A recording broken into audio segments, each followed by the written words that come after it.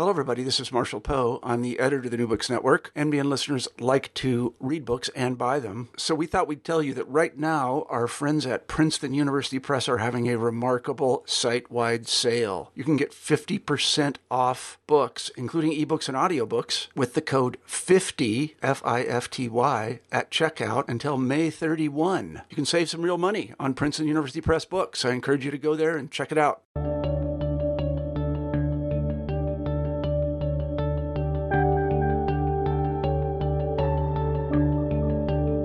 Hello and welcome back to New Books in History, the channel of the New Books Network. I'm your host, Zeb Larson, and today we're joined by Professor Sarah Snyder of American University to discuss her book, From Selma to Moscow, A Human Rights Activist Transformed Foreign Policy, published by Columbia University Press in 2018. The book fills an underexamined gap in the historiography of human rights by analyzing how human rights came to be an important concern of U.S. foreign policy by 1976. Snyder argues that transnational connections between American and foreign actors helped to catalyze American interest in human rights. Snyder draws on 5 different geographical case studies and the work done by congressmen to make clear this transformation, and drew on both traditional diplomatic archival resources as well as the papers of several different congressmen. Dr. Snyder, welcome to the New Books Network. Tell us a little bit about yourself, where you went to school, and how you came to write this book. Well, right now I teach at American University's School of International Service in Washington, D.C. And so I'm returning to Washington, where I got my PhD at Georgetown in the history department. Okay. Who did you work with at Georgetown? So at Georgetown, Nancy Bernhoft Tucker was my primary supervisor, but I also worked very closely with David Painter and Michael Kazin. They were on my dissertation committee. My dissertation was on the influence of the Helsinki process that came out of the Conference on Security and Cooperation in Europe on U.S.-Soviet relations in the late Cold War. And then I revised that into my first book, Human Rights Activism in the End of the Cold War, a transnational history of the Helsinki Network. Now, just briefly, maybe for the listeners, if you could tell us a little bit about that first book. What were your conclusions? Of course. My conclusions were that much to the surprise of pretty much everyone who participated in the initial negotiations that produced the 1975 Helsinki Final Act, that this agreement had spurred a wave of human rights activism on both sides of the Iron Curtain, and that this activism contributed to the peaceful end to the Cold War in Europe. Okay. My next question then, how did it help? I mean, and I think it's in some ways obvious, but how did it help lead into this book? Well, it led into this book in that I was interested in how the U.S. government formulated its foreign policy regarding human rights.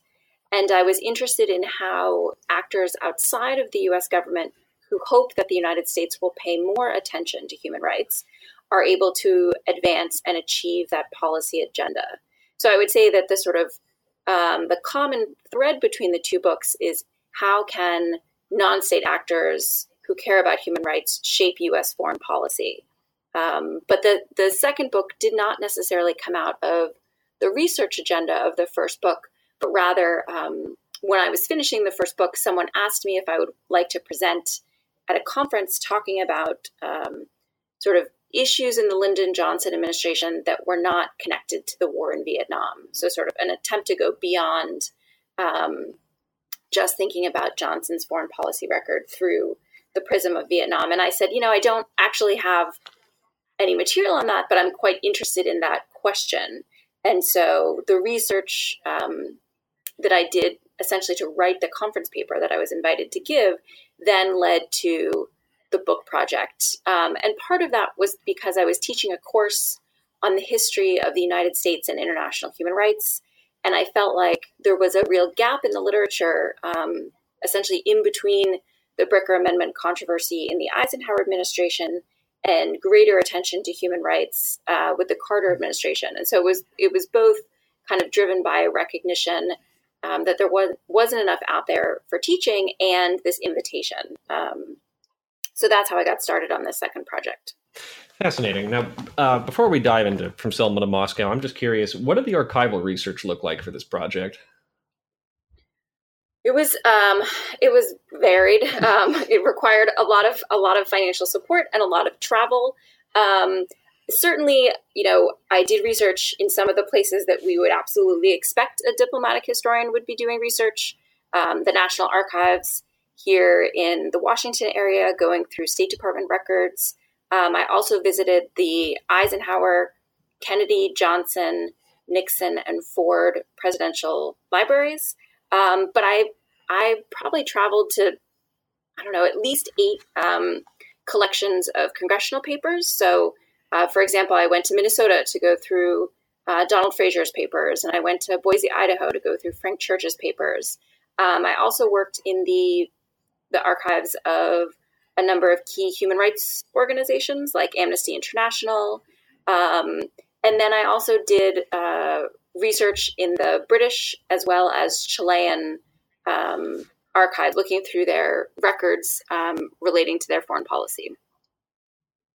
Wonderful. So, having set up the book a little bit, let's talk about it. From Selma to Moscow, how is this book structured?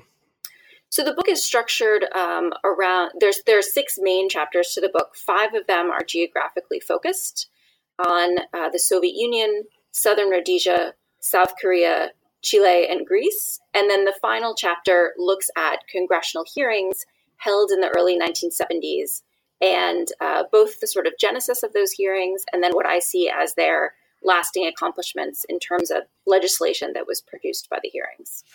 And I'm curious, so those 5 geographical chapters, they were all very interesting. And I'm curious, what drew you specifically to them? Did you think that they were the most resonant issues for human rights actors at the time, or were they sort of the more significant ones in hindsight? What about those drew you? So I started off collecting, say, when I went to the Johnson Library or when I was in Amnesty International's records, collecting on a wide range of countries. Some of which, say, I knew to have poor human rights records. A country like China or a country like Iran, I was interested in how much American actors were concerned about the human rights violations in those places. And what I decided in the end, I think that I could have certainly had more cases, but I thought that these 5 cases were the countries that were of most concern to the American actors that I was looking at. The only exception to that, I would say, would be South Africa, which I didn't include because I thought there had already been so much good literature on sort of American activism regarding apartheid in South Africa. But beyond South Africa, I really I went with the cases that inspired the most congressional, diplomatic, and non-governmental activism. Interesting. And before I want to start diving into these case studies so listeners can appreciate sort of these interesting and disparate circumstances that bring people together. Do you have any sense what makes a human rights issue sort of catch public interest in the United States? I think it was Adam Hochschild who said that human rights issues are fickle. The Belgian Congo caught people at the beginning of the 20th century, but the French Congo, which had similar issues, never resonated the same way. Do you have a sense of what factors sort of drive interest, at least in the United States in this period? Well, one of the things that I argue in the book is that Americans in this period were, in my view, drawn to human rights activism through transnational connections. So just to give you one example, thinking about the chapter that focuses on Greece, in the wake of the 1967 coup in Greece, many Americans, particularly economists, mobilized to try and save the most prominent political prisoner at the time, Andreas Papandreou, who they worried that the Greek government was going to execute because he was seen as a threat to the military junta in power. And the reason, and Andreas, before going into Greek politics, had been trained and worked as an economist in the United States in a number of institutions on the East Coast, in Minnesota, in California. And he had a very wide network of economists who were sending telegrams to the White House, who traveled to Greece to try and have his conditions of imprisonment improved, to try and secure his release from the Greek government. And so in the book, I call him an identifiable political prisoner because he was well known to many influential Americans, and this motivated their activism in response to the coup in Greece. Okay. So let's dive now into the specific chapter. Let's start with chapter 1. What is chapter 1 about? So chapter 1 is about the ways in which Americans respond to a range of human rights violations in the Soviet Union. We often think about Americans being active regarding the push for Soviet Jews to be able to emigrate, in particular to be able to emigrate and move to Israel. But there were also a number of other human rights issues, say freedom of expression, that motivated Americans. And so there were, I would say, a range of groups who were concerned throughout the period that the book looks at, which is really sort of 1961 up until 1976, and who expressed their concern in a range of ways. There were large-scale demonstrations on the Mall in Washington, at Madison Square Garden, out in front of the Soviet consulate in New York City, as well as letter writing campaigns, op-eds. And so this was a cause that inspired many Americans to speak out about what they saw as human rights violations in the Soviet Union. And what time period are we talking about here? Just so we have nice specific dates for the listeners. Well, I would say that,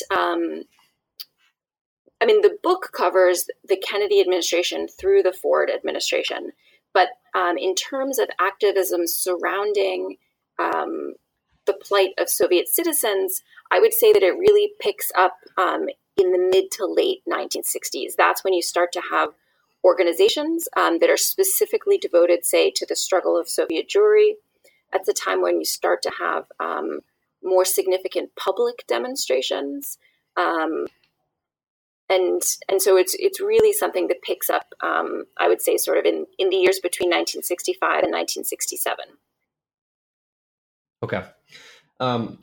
That's getting close to, it hasn't quite yet begun, the era of détente. So does the issue of rights for Soviet Jewry or freedom of expression have an impact on the Nixon administration as it tries to move towards a new kind of relationship with the Soviet Union? Well, one thing that I found in my research was that, I think we're aware of the ways in which the Nixon administration was cautious about championing human rights based on a fear that this could damage other items on their diplomatic agenda. And this was the case with the Soviet Union as well as other countries. But I was interested to see how much the Johnson administration had a very similar position in terms of not wanting to criticize the Soviet Union, say, publicly in a UN forum. And I think that we often overlook how much the Johnson administration was interested in pursuing détente with the Soviet Union. For a number of reasons, it didn't come to fruition as much as he might have hoped. But just as, say, Johnson was potentially willing to overlook the invasion of Prague in 1968 in order to have the summit meeting that he wanted, the Johnson administration was also willing to overlook human rights violations in the Soviet Union in order to improve their relationship with that country. So moving on to Chapter 2. What is Chapter 2 about?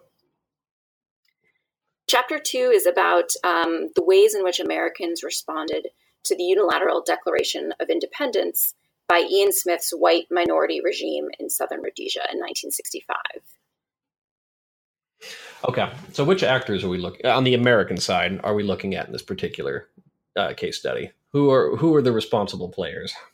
One of the most active Americans in this period regarding southern Rhodesia was the U.S. ambassador to the United Nations, Arthur Goldberg, who repeatedly spoke out at the UN through op-eds in letters to Johnson and said, essentially, we can't have two policies regarding racial discrimination. We cannot say that all Americans should have full access to their rights, but that Black Southern Rhodesians don't deserve the same sort of full achievement of their rights. And so again and again, he said that we can't have a double standard, essentially. And there were a number of other people who were active in the civil rights movement in the United States who were trying to put pressure on the U.S. government to be sort of more aggressive in trying to deny the staying power of Ian Smith and his regime. And in particular, in terms of organizations, I would say that the American Committee on Africa did things like mobilize dock workers to refuse to unload ships that were coming in from southern Rhodesia, and to have demonstrations to signal their displeasure with Ian Smith's regime. Now, you bring this up for this chapter on Rhodesia, but also the chapter on South Korea. There's a strong involvement of church groups within this. Tell us a little bit more about that.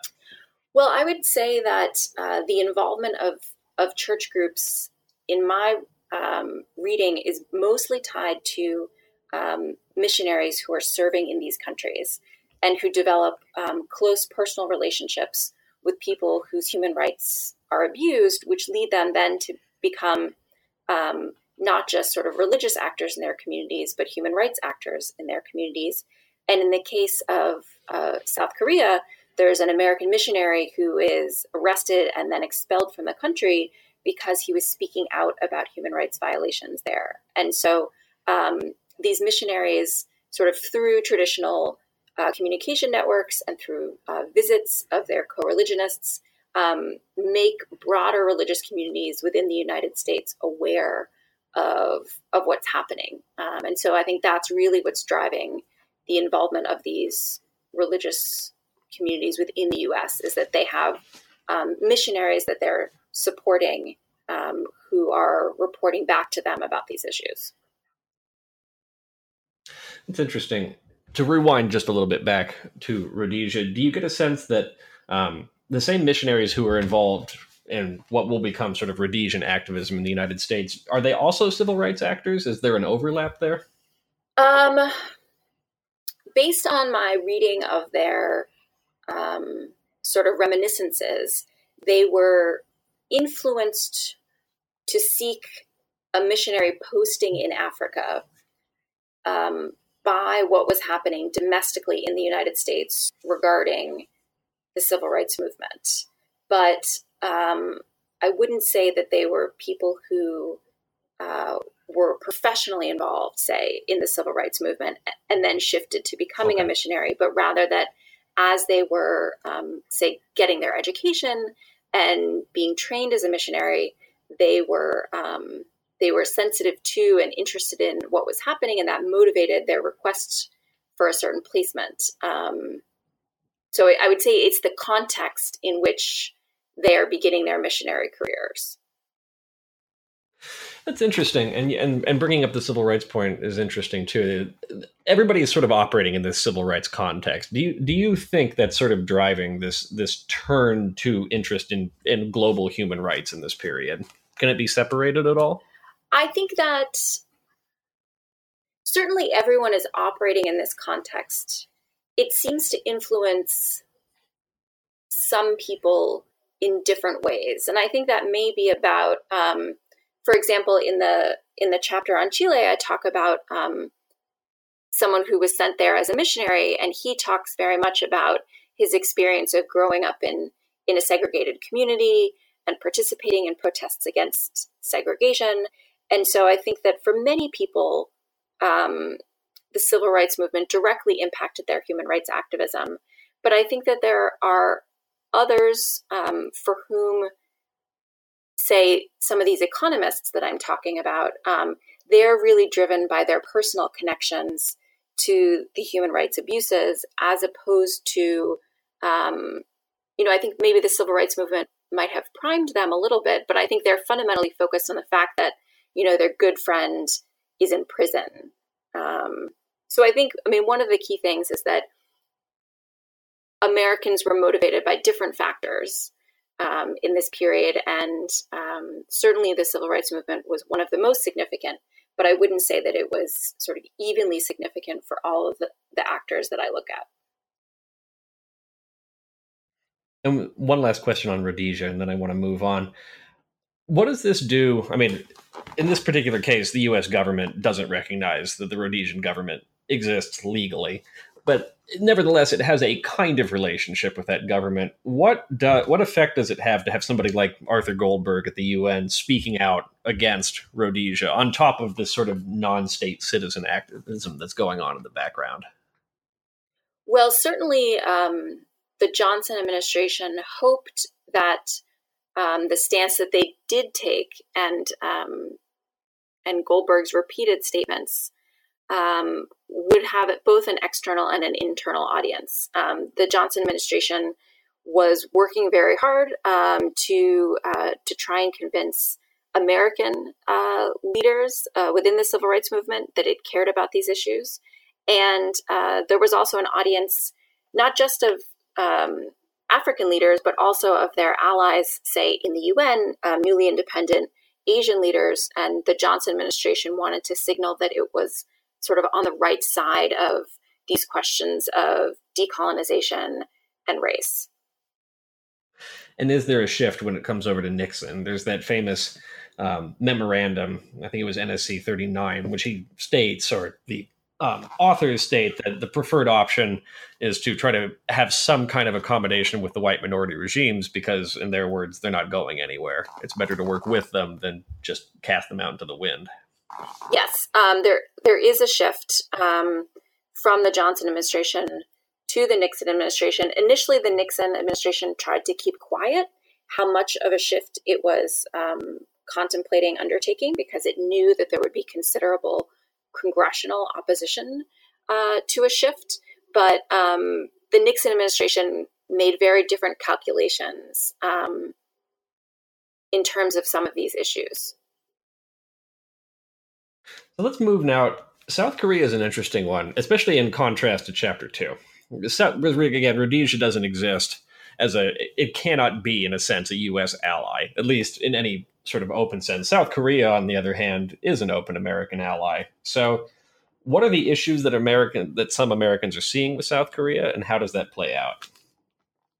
Well, the principal issue is that the leadership in South Korea, it becomes increasingly dictatorial. There are repeated impositions of martial law. There are the passage of emergency decrees that make things like not attending your classes at university a sort of a punishable offense. And any political opposition is targeted and treated quite harshly. And this is at a time in which the United States is offering considerable military assistance to South Korea.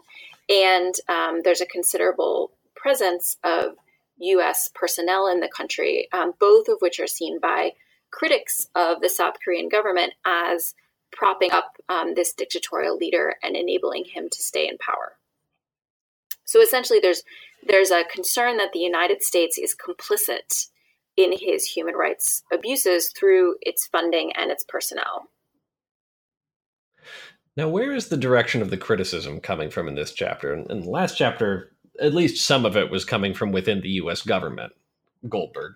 Are there voices at state? Are there non-citizen actors? Who's doing the talking here? So I would say that with regard to South Korea, you have a few constituencies who are critical of this.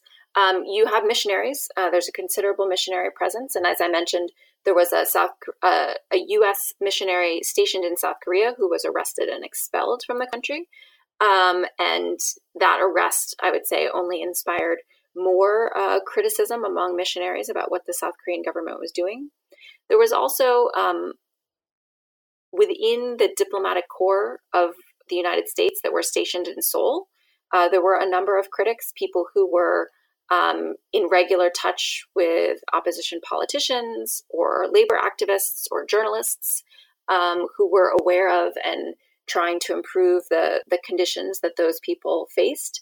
And then within the U.S. government, in Washington, there were members of Congress who were quite critical of the South Korean government and continued high levels of U.S. security assistance to that government. Now, it's in. But I guess, sorry, just to interject, there were not significant non-governmental organizations, either of people of Korean descent or of people who cared about what was happening in South Korea.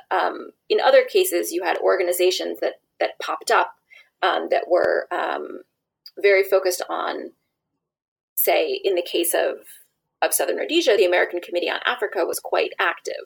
But there were not, at least I did not come across any sort of significant organizations that were working on the South Korean case. There were a few academics who knew the country well, who would often testify before Congress, but there wasn't a kind of lobbying organization that was focused on South Korean issues.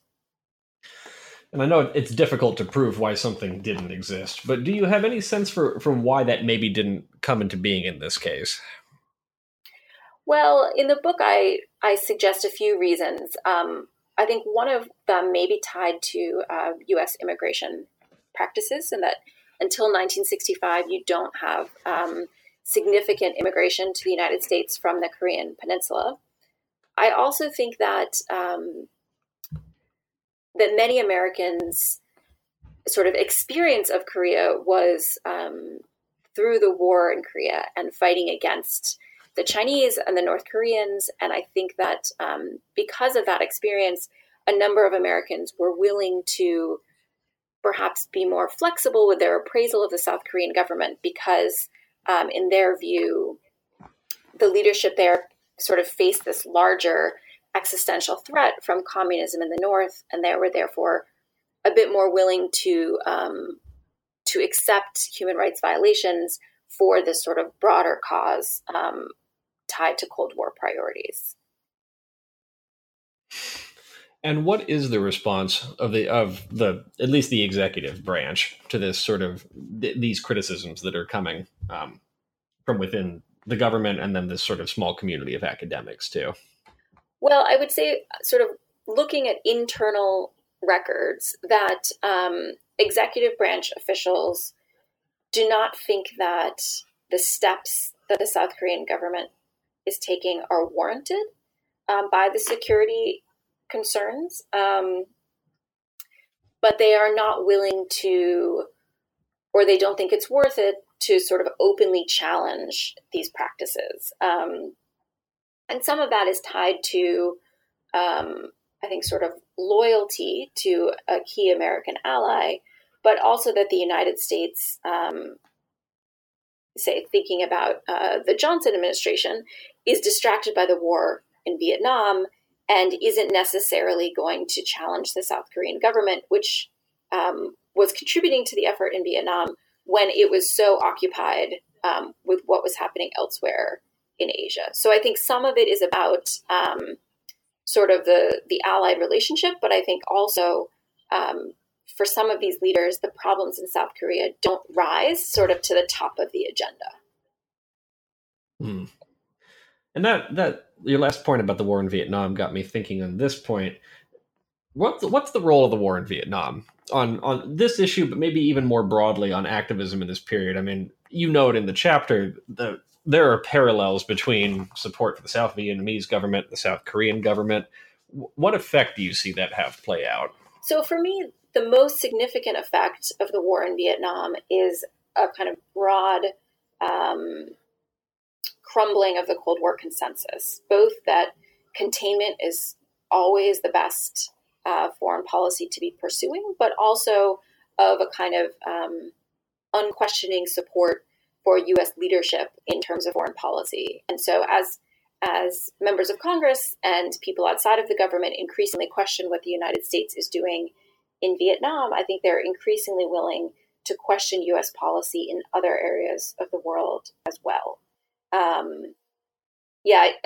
I see that as the most significant element. There are sort of other ways in which it pops up, but that is the kind of broad brushstroke, just like we were talking earlier about the ways in which the context of the civil rights movement is so key. The context of opposing the war in Vietnam is sort of at the heart of the worldview of many of these human rights activists. So let's move on to Greece, which we've already alluded to a bit. There are a few. I really enjoyed this chapter, in part because it had such a personal dimension to it. So why don't you go into that a little bit? Yeah, so in addition to the economists that I talked about earlier, who are motivated because they know Andreas Papandreou, there's also a man, James Beckett, who marries a Greek woman, Maria, that he meets while he's traveling around the country with his family in the late 1950s. And he moves with her to Geneva, where they hear the news about the 67 coup and all of the repression that followed, the political imprisonments, putting people in island concentration camps, the use of torture. And he sets out to make people in Europe and the United States aware of what's happening and to try and affect the way the junta is conducting itself in Greece. And one of the meetings that he is able to set up is with the head of Amnesty International, Sean McBride. And McBride suggests that that they undertake a kind of fact-finding mission to Greece. And the outcome of this is that Beckett is a co-author of Amnesty International's report on torture in Greece that really raised international attention to what was happening in that country. And so he is, because of this personal relationship, as well as he would say other kind of contextual factors, led him to become incredibly involved in highlighting what was happening and trying to change the practices of the Greek government. I came to learn about him because, as I was saying earlier, I went to Boise, Idaho, and I went to Minnesota, and I went to all of these different congressional collections. And in all of them, I found letters from Elise Beckett in Lakeville, Connecticut. And she was writing to sort of, it seemed like everyone, not her own representatives, but she was writing to all of these people about the problems regarding human rights in Greece. And I just had this question in my notes for years, why does Elise Beckett in Lakeville, Connecticut care about human rights? And over time, I came to realize it was because her son, James Beckett, cared about what was happening in Greece.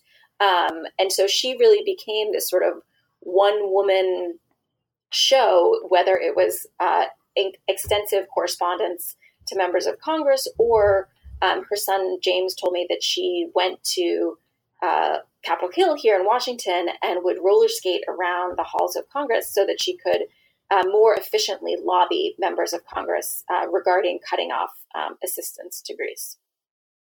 That's interesting. What's the relationship with the U.S. government to the Greek coup plotters, and does that change over time? I would say that both the Johnson and Nixon administrations have a complicated relationship with the coup plotters, in that they are a NATO ally that they see as really key to kind of defending the Eastern Mediterranean from the Soviet Union. And I was interested to discover how much the kind of example of de Gaulle pulling France out of NATO struck fear in U.S. officials that essentially they couldn't push Greece too far because Greece might pull out of NATO as well. But at the same time, a number of officials are uncomfortable with both with the idea that Greece, sort of this cradle of democracy, has had a military coup, but also with the idea that it's American tanks that are on the streets in Athens repressing Greek students, say, who are demonstrating. And so even in the Nixon administration, which we think of as being sort of generally less supportive of human rights as a priority, you have U.S. officials in Athens who are repeatedly saying, okay, so when are the elections going to be? Or when is there going to be a return to democracy? Some of which I think is about the optics of U.S. security assistance to Greece, but I think some of which is about a sort of general predisposition among American officials to support democracy as a form of government. And so I think that U.S. officials were frustrated in the case of Greece that they weren't able to have a greater impact there. It's striking. I mean, you mentioned optics and that symbolism about Greece, cradle of democracy, what it means. Each of these case studies also, to me, has a certain sort of interesting optic that goes with it. With Rhodesia, you draw so heavily on civil rights. And in South Korea, of course, you have this sort of looming conflict or ongoing conflict in Vietnam. To what extent do you think these optics sort of drive these human rights issues? Well, I mean, I guess the question there is how much you see optics as being sort of representative of something else, or if that's just the end, essentially that the U.S. doesn't want to look bad. Versus, I would say most of the actors that I'm looking at would say that they are motivated by what they see as the disconnect between American values and ideals and foreign policy in terms of these human rights violations. So for them, it's not that it necessarily just that it looks bad, say, to an external audience, but that it feels bad to them, that they think that it's kind of corroding the United States to be supporting repressive governments. It's almost a two-tiered optics. For governmental actors, they're afraid, that they're going to look bad because of it, or that this will put the United States in a negative light, whereas for somebody else, they see this connected to a broader problem, race or war, or in this case, democracy, and its fragility. Yeah, and I think it's about their sort of in their sense of their own identity as an American. What does it mean to be an American? And for many of them, I think it means to support democratic governments and the rights of human beings. And so when they see that their government is not doing that as fully as they would like, I think it really gets it raises serious questions about their own identity as an American. Fascinating. That's an interesting thread I could pull on all day, but we are limited for time. So let's keep moving. The fifth chapter, Chile. What happens in Chile? So, certainly a lot has been written about the extent to which the United States actively sought to destabilize the Allende government from 1970 to 1973. But what I'm interested in the chapter is how Americans respond to the human rights violations that occur in the wake of the coup. So the chapter essentially begins with the coup in September of 1973, and then goes forward through the end of the Ford administration, looking at primarily at efforts to cut off military assistance to the government in Chile, but also in the Senate, Ted Kennedy leads an effort to try and enable more Chilean refugees to enter the United States. So there's sort of two prongs of what American activists are concerned about. They want absolutely to stop all security assistance, but they also want to offer sort of sanctuary to Chileans who need to leave the country because their lives and well-being are at risk. Now, we know now that the U.S. government was at the very least complicit in the coup and assisted in trying to destabilize Allende. How well was this understood by American human rights actors at the time, though?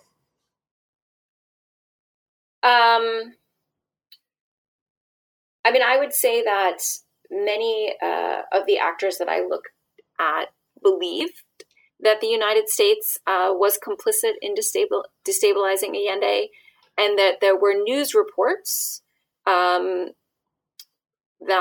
they saw as confirming this belief. And as we move forward in time, then there are hearings about CIA oversight that confirm some of the actions that had been sort of alleged and reported on, but maybe not confirmed through official channels. So I would say that this sense that the United States was responsible pervades this period, even if there wasn't, kind of the declassified cables that we can look at now and point to. But there was a sense that not just the U.S. government, but also the U.S. corporations were complicit in what was happening there. No, that's really interesting. And this was something I wanted to touch on. Chile, and you say this in the book, I think, that it's the only of the case studies you looked at where there was an economic component to human rights. Generally, in these other cases, it stayed to political, civic, those rights, maybe social. Do you have any sense why economics sort of became part of the discussion here? What makes it different from the others? Well, I think that it's based on the national actors, essentially the Chileans, and sympathizers with them are being repressed in part because of their support for Allende's political, economic, and social policies. And I think that, I think sometimes the picture that we have of, say, US-based activists doesn't fully take account of how much they are influenced by actors in or people who have fled from the countries that they're concerned with. And so I think it's really the sort of discourse was shaped a lot by both Chileans and sort of people at the very far left end of the political spectrum in the United States who were sympathetic with what Allende had been trying to do.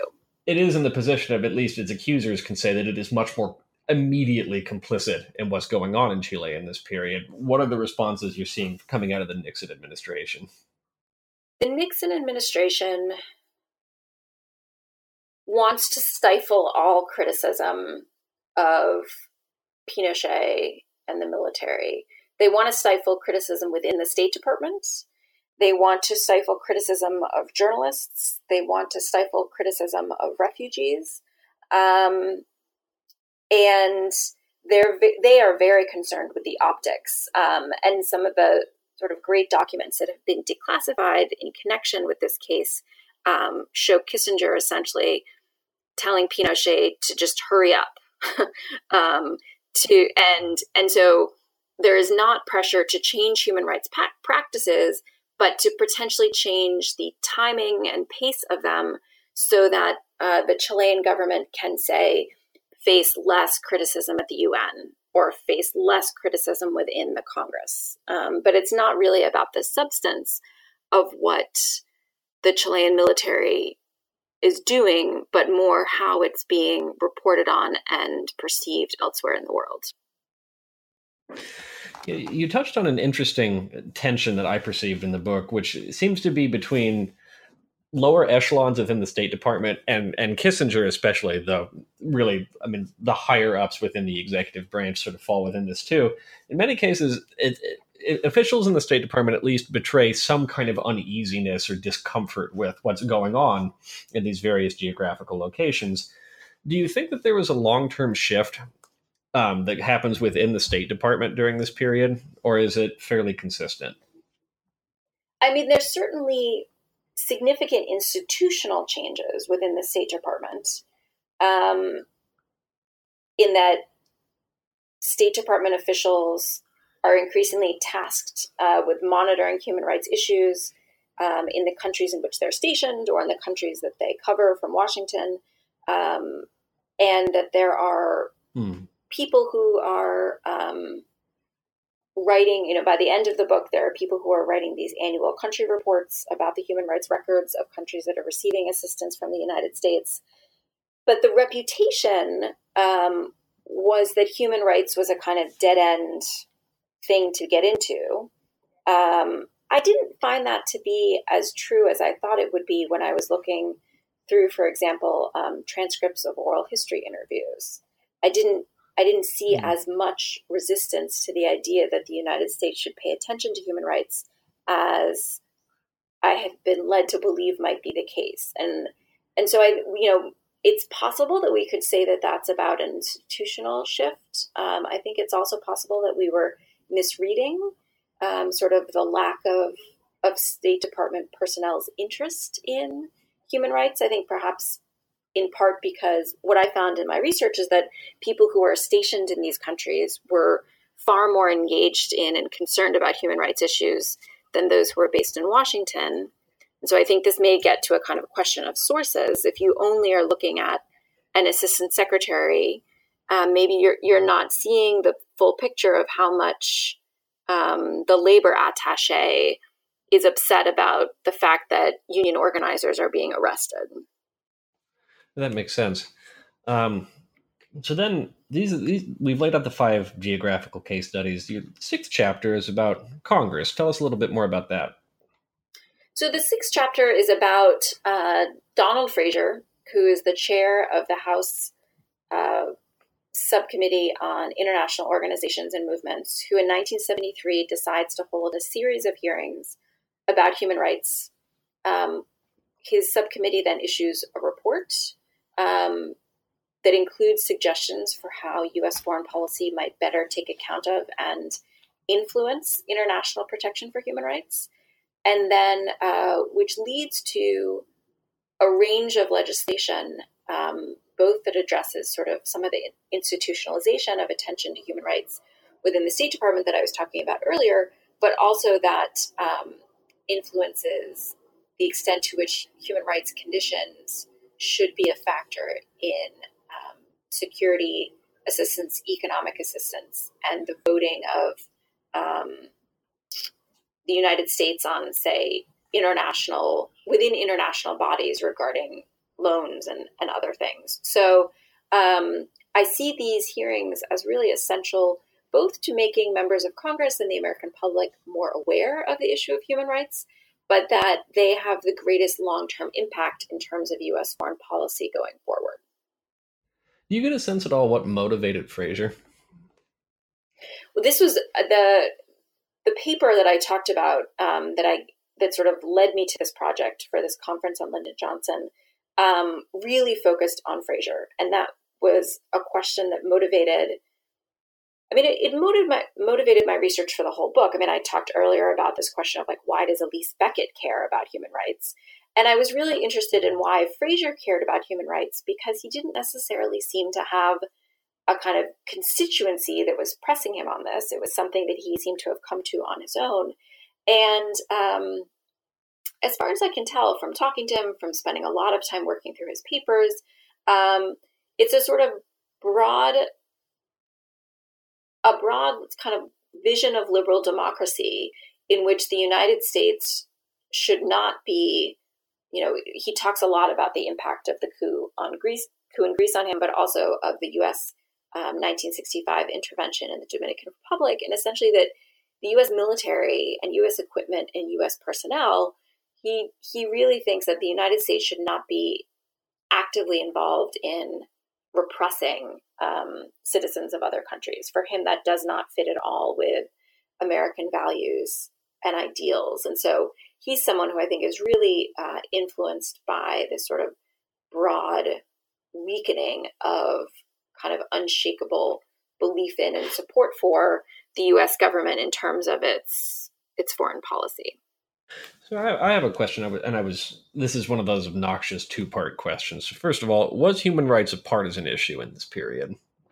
I would say that there is a greater representation of Democrats among those who are active on human rights, but it is not an issue that was only the purview of Democrats.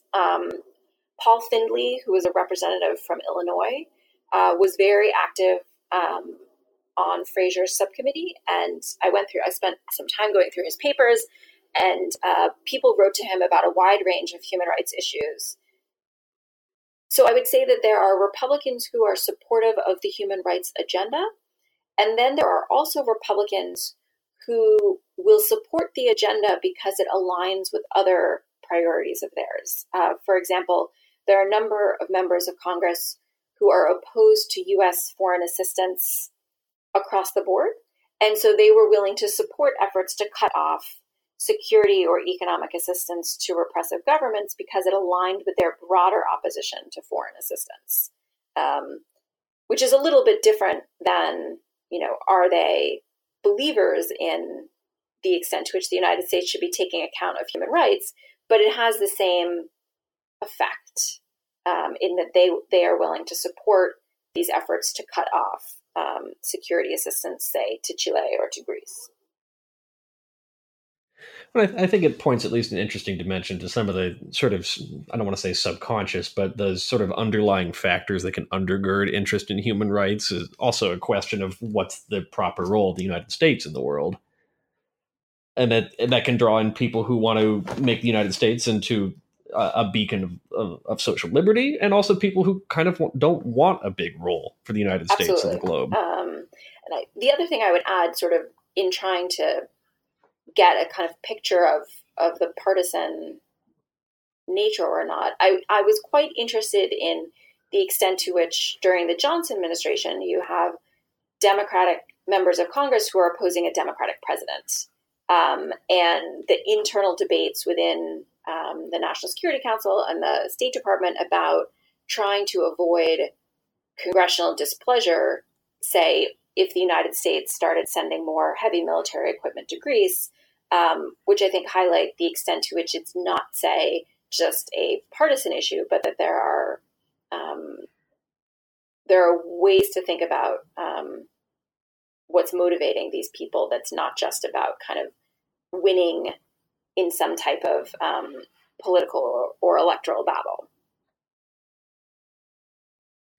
So here's the second part of that teased second part question. In 2018, bipartisanship seems so profoundly dead, it's almost difficult to imagine. Was there a closer spirit of bipartisanship that was driving some of this? I don't think so. It's not in that it's not something that I see the actors talking about as a priority, say that we need to convey a bipartisan front on this, or that we need to make sure we get Republican support for X. And so I don't see a sort of prioritization of bipartisanship as motivating, say, the tactics or strategies of some of these activists. And I guess I might also question the extent to which there is not bipartisan support for human rights today. I mean, if we think about who are some of the most prominent voices on human rights right now, I think we would have to look at John McCain and Marco Rubio, even if some Republicans might say that might be critical of human rights as a sort of democratic issue. Within the Congress, there seems to be considerable bipartisanship, at least regarding some human rights issues. So one of the striking things to me in the case studies you outlined is that some of them, Chile, fall very much on the left in American life. But Soviet Jewry is also something that sort of exists as an issue for more conservative Americans. What it seems to say to me is that bipartisanship isn't really so much a thing as that human rights, it needs to be specified, and then depending on its specificity, it can apply to different people. But it's not a transcendent issue inherently. Wonder what you think about that. I'm sort of pausing about this idea of it not being a transcendent issue because I guess I would say that I think it does transcend a lot of other divides, whether they're racial or religious or political.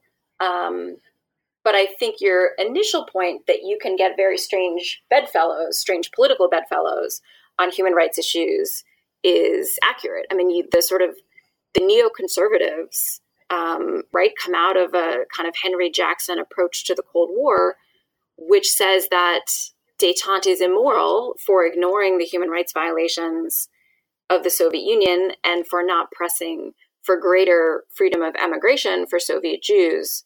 And so very much you have, I think, people who are motivated not necessarily by a kind of universal and indivisible commitment to human rights, but support for a specific type of human right or human rights in a specific place or a specific way that bring people together who wouldn't necessarily agree on all of the other sort of items in their political agenda.